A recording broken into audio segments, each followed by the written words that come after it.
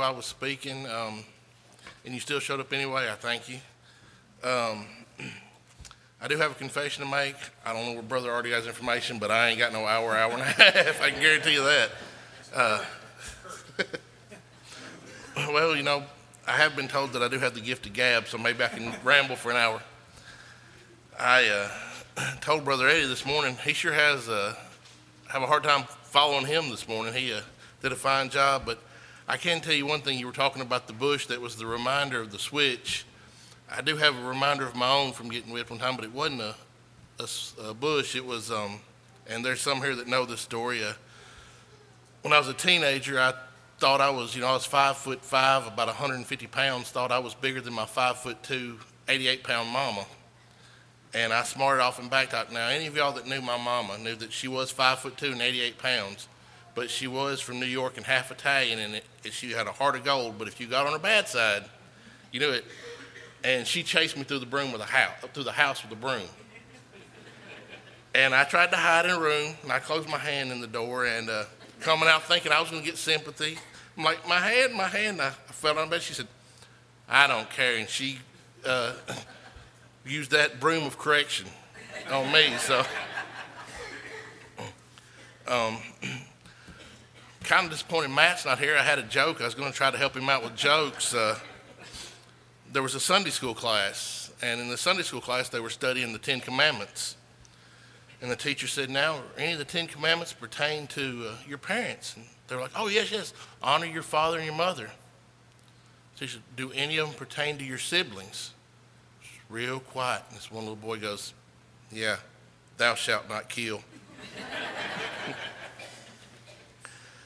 The lesson I've prepared tonight, the title, when I read the title, you're going to think, now, wait a minute, that's not true. Just hang with me, and when I get through, you'll understand.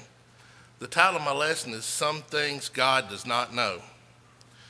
If you have your Bibles, I'd like to start in Psalms chapter 8 this evening.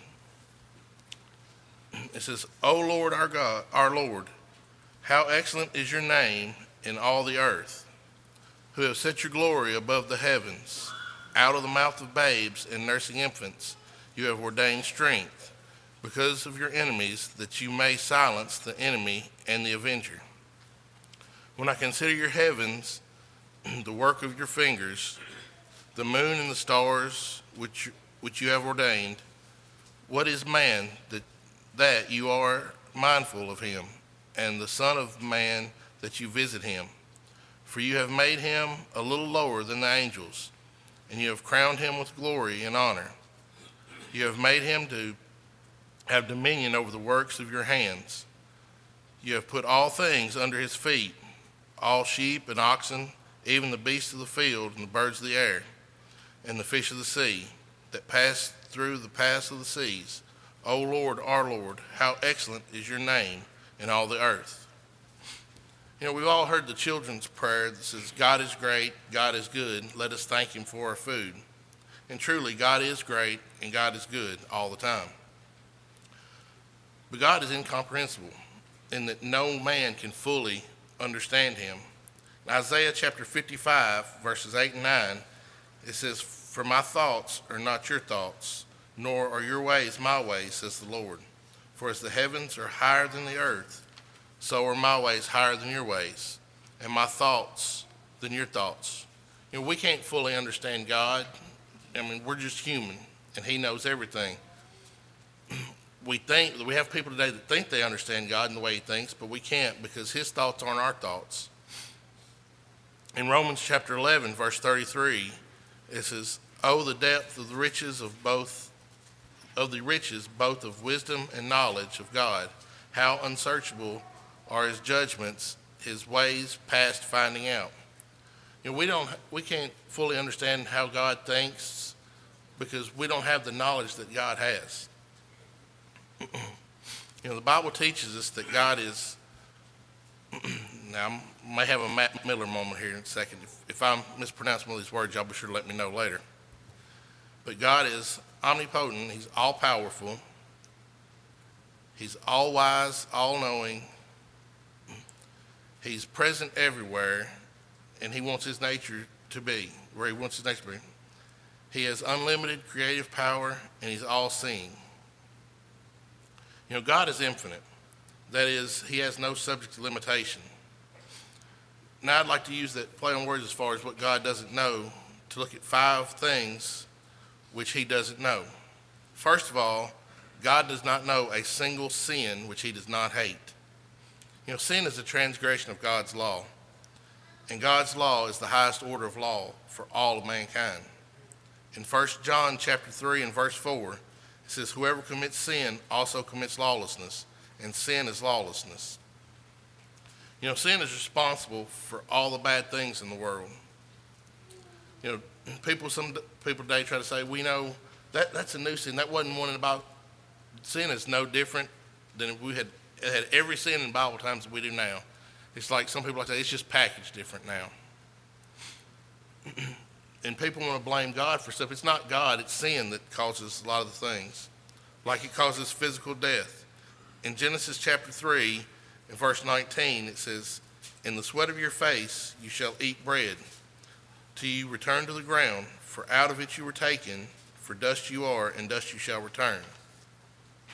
And in Romans 5:12, it says, "Therefore, just as through one man sin entered the world, and death through sin, and thus death spread to all men, because all sinned." We all sin, and we all fall short of God's glory. And if we don't receive forgiveness of that sin, then we will have not only physical death, but spiritual death. In 1 Corinthians 15:22, it says, "For as in Adam all die, even so in Christ all shall be made alive." So as long as we seek forgiveness of the sins that we commit, then we'll have a chance at a home in heaven with God one day. Another thing that sin causes is spiritual death.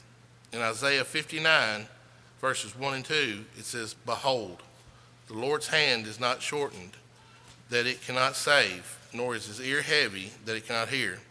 But your iniquities have separated you from your God, and your sins have hidden his face from you, so that he will not hear." Even when Christ hung on the cross and he took all of our sins upon him, God couldn't look on him because of the sin.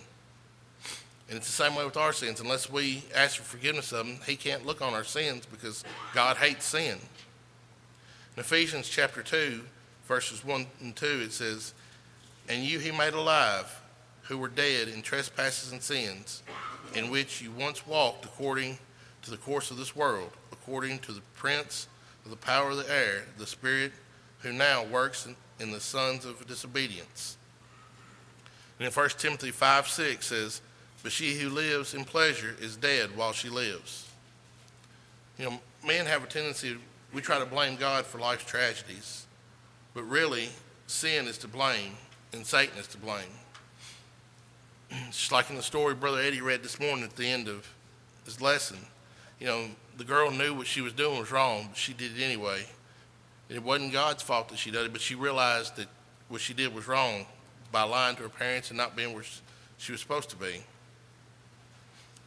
The next thing that God doesn't know is he doesn't know a single sinner in which he does not love. God loves his creation. We see in John chapter 3, verses 16 and 17, "For God so loved the world that he gave his only begotten Son, that whoever believes in him should not perish, but have everlasting life. For God did not send his Son into the world to condemn the world, but that the world through him might be saved." God loves us all, but he doesn't want us to sin. It's just like parents today. We want our children to do right. We love them. Sometimes we have to punish them, and sometimes we're disappointed in them if they don't do what's right. 1 John 3, verse 1 says, "Behold, what manner of love the Father has bestowed on us, that we should be called children of God. Therefore the world does not know us, because it did not know him." If we are children of God and we put the world behind us and we put sin behind us, then the world is going to persecute us, and they're going to make fun of us, and they're going to laugh at us because they don't know God. All they know is the pleasures of sin.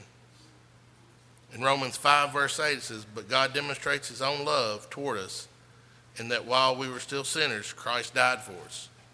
If God didn't love us, he wouldn't have sent his only Son to die on the cross for the remission of our sins, because it would have been, well, I created them. They don't obey me. Oh well. But no, he wants everybody to be saved, so he sent his son. In 1 Timothy 1, chapter 15, it says, "This is a faithful saying and worthy of all acceptance, that Christ Jesus came into the world to save sinners, of whom I am chief." So Christ came to save us. He came to wash away our sins. And we need to understand that, and we need to always be sure to try to live for him and do what's right. Hebrews 2:9 says, "But we see Jesus, who was made a little lower than the angels, for the suffering of death, crowned with glory and honor, that he, by the grace of God, might taste death for everyone."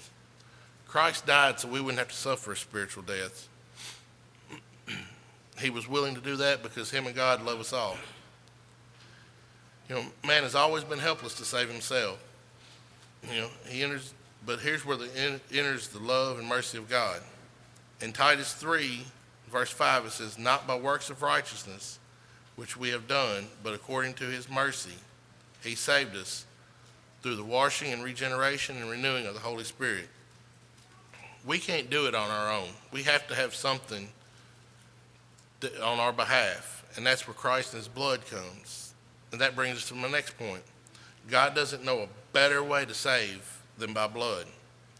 Christ's blood was shed on the cross at Calvary, and it is all-sufficient atonement for man's sins.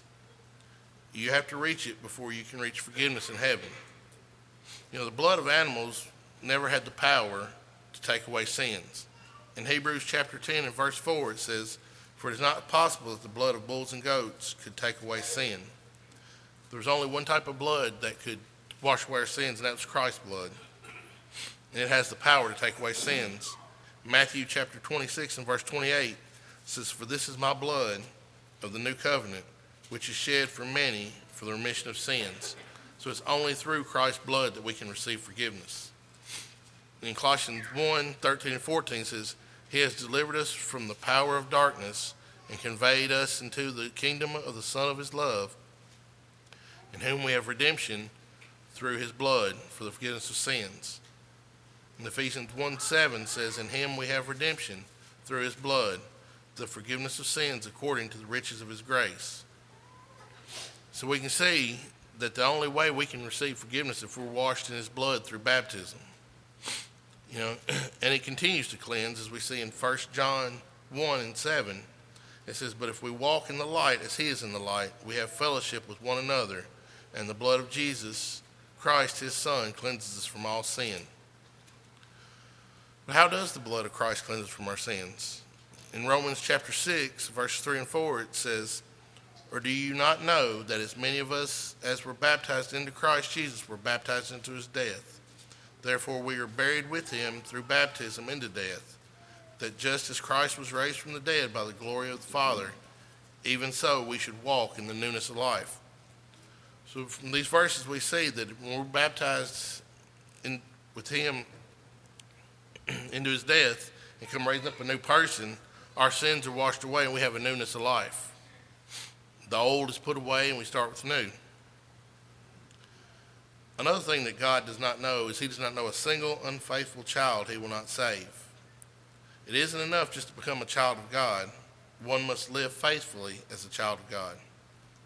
Matthew chapter 10, verse 22 says, "And you will be hated for all my name's sake, but he who endures to the end will be saved."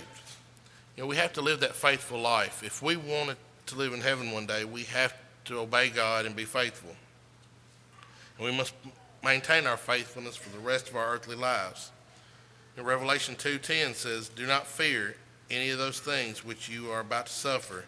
Indeed, the devil is about to throw some of you into prison, that you may be tested, and you will have tribulation 10 days. Be faithful unto death, and I will give thee a crown of life." Nobody ever said the life of a Christian is going to be easy. There's going to be people that ridicule us, make fun of us, laugh at us, don't understand why we just don't enjoy all the pleasures of the world that they do. But one day, if we remain faithful, it's going to be worth it all to live in heaven with God. But it is possible to fall. Hebrews chapter 3 and verse 12 says, "Beware, brethren, lest there be in any of you an evil heart of unbelief in departing from the living God. In James chapter 5, 19 and 20, it says, Brethren, if anyone among you wanders from the truth, and someone turns him back, let him know that he who turns a sinner from the error of his way will save a soul from death and cover a multitude of sins. In 1 Timothy 4 and verse 1 says, Now the Spirit expressly says that in latter times some will depart from the faith, giving heed to deceiving spirits and doctrines of demons. And also in Hebrews 10:26 it says, For if we sin willfully, after we have received the knowledge of the truth, there no longer remains a sacrifice for our sins. We can see from these verses, just because we become a Christian doesn't mean we can still fall away. Doesn't mean we can't still fall away. It's still possible if we start turning back to our worldly ways, then the sacrifice that Jesus made, it no longer atones for our sins. We'll have to ask for forgiveness. But we got to fortify ourselves in the gospel of Christ. And the last thing that I'd like to look at that God does not know is he does not know a better time to save than right now. You know, the Bible places strong emphasis on the adverb now. You know, Isaiah 1:18 says, Come now and let us reason together, says the Lord. Though your sins are like scarlet, they shall be as white as snow. Though they are red like crimson, they will be as wool. You know, we're not promised tomorrow. We're not promised another hour. We're not promised the next 5 minutes. And we're not really promised the next 30 seconds. You know, life is like a vapor. We don't know when it'll end. The Lord could come back at any time, or you know, something could happen to one of us. And we always have to remember that, you know, we're not promised tomorrow, so why wait? Ecclesiastes 12:1 says, Remember now your Creator in the days of your youth, before the difficult days come and the years draw near when you say, I have no pleasure in them. In 2 Corinthians 6:2 says, For he says, In an acceptable time I have heard you, and in the day of salvation I have helped you. Behold, now is the acceptable time. Behold, now is the day of salvation. Like I said, we don't know when Christ will come back. We don't know how long we'll live. So there's no better time than now to be saved and become a Christian. You know, using these plain words, we've looked at 5 different things that God doesn't know. He doesn't know a single sin which he does not hate. He doesn't know a single sinner which he does not love. He doesn't know a better way to save than by blood. And he does not know a single unfaithful child that he will save if they ask. He doesn't know a better time than saved than now. You know, maybe you're a child of God and you've fallen away and you need prayers. If you do, now's the time to come. Or maybe you haven't become a Christian yet. If there's any way that we can assist you as you come, as we stand and sing.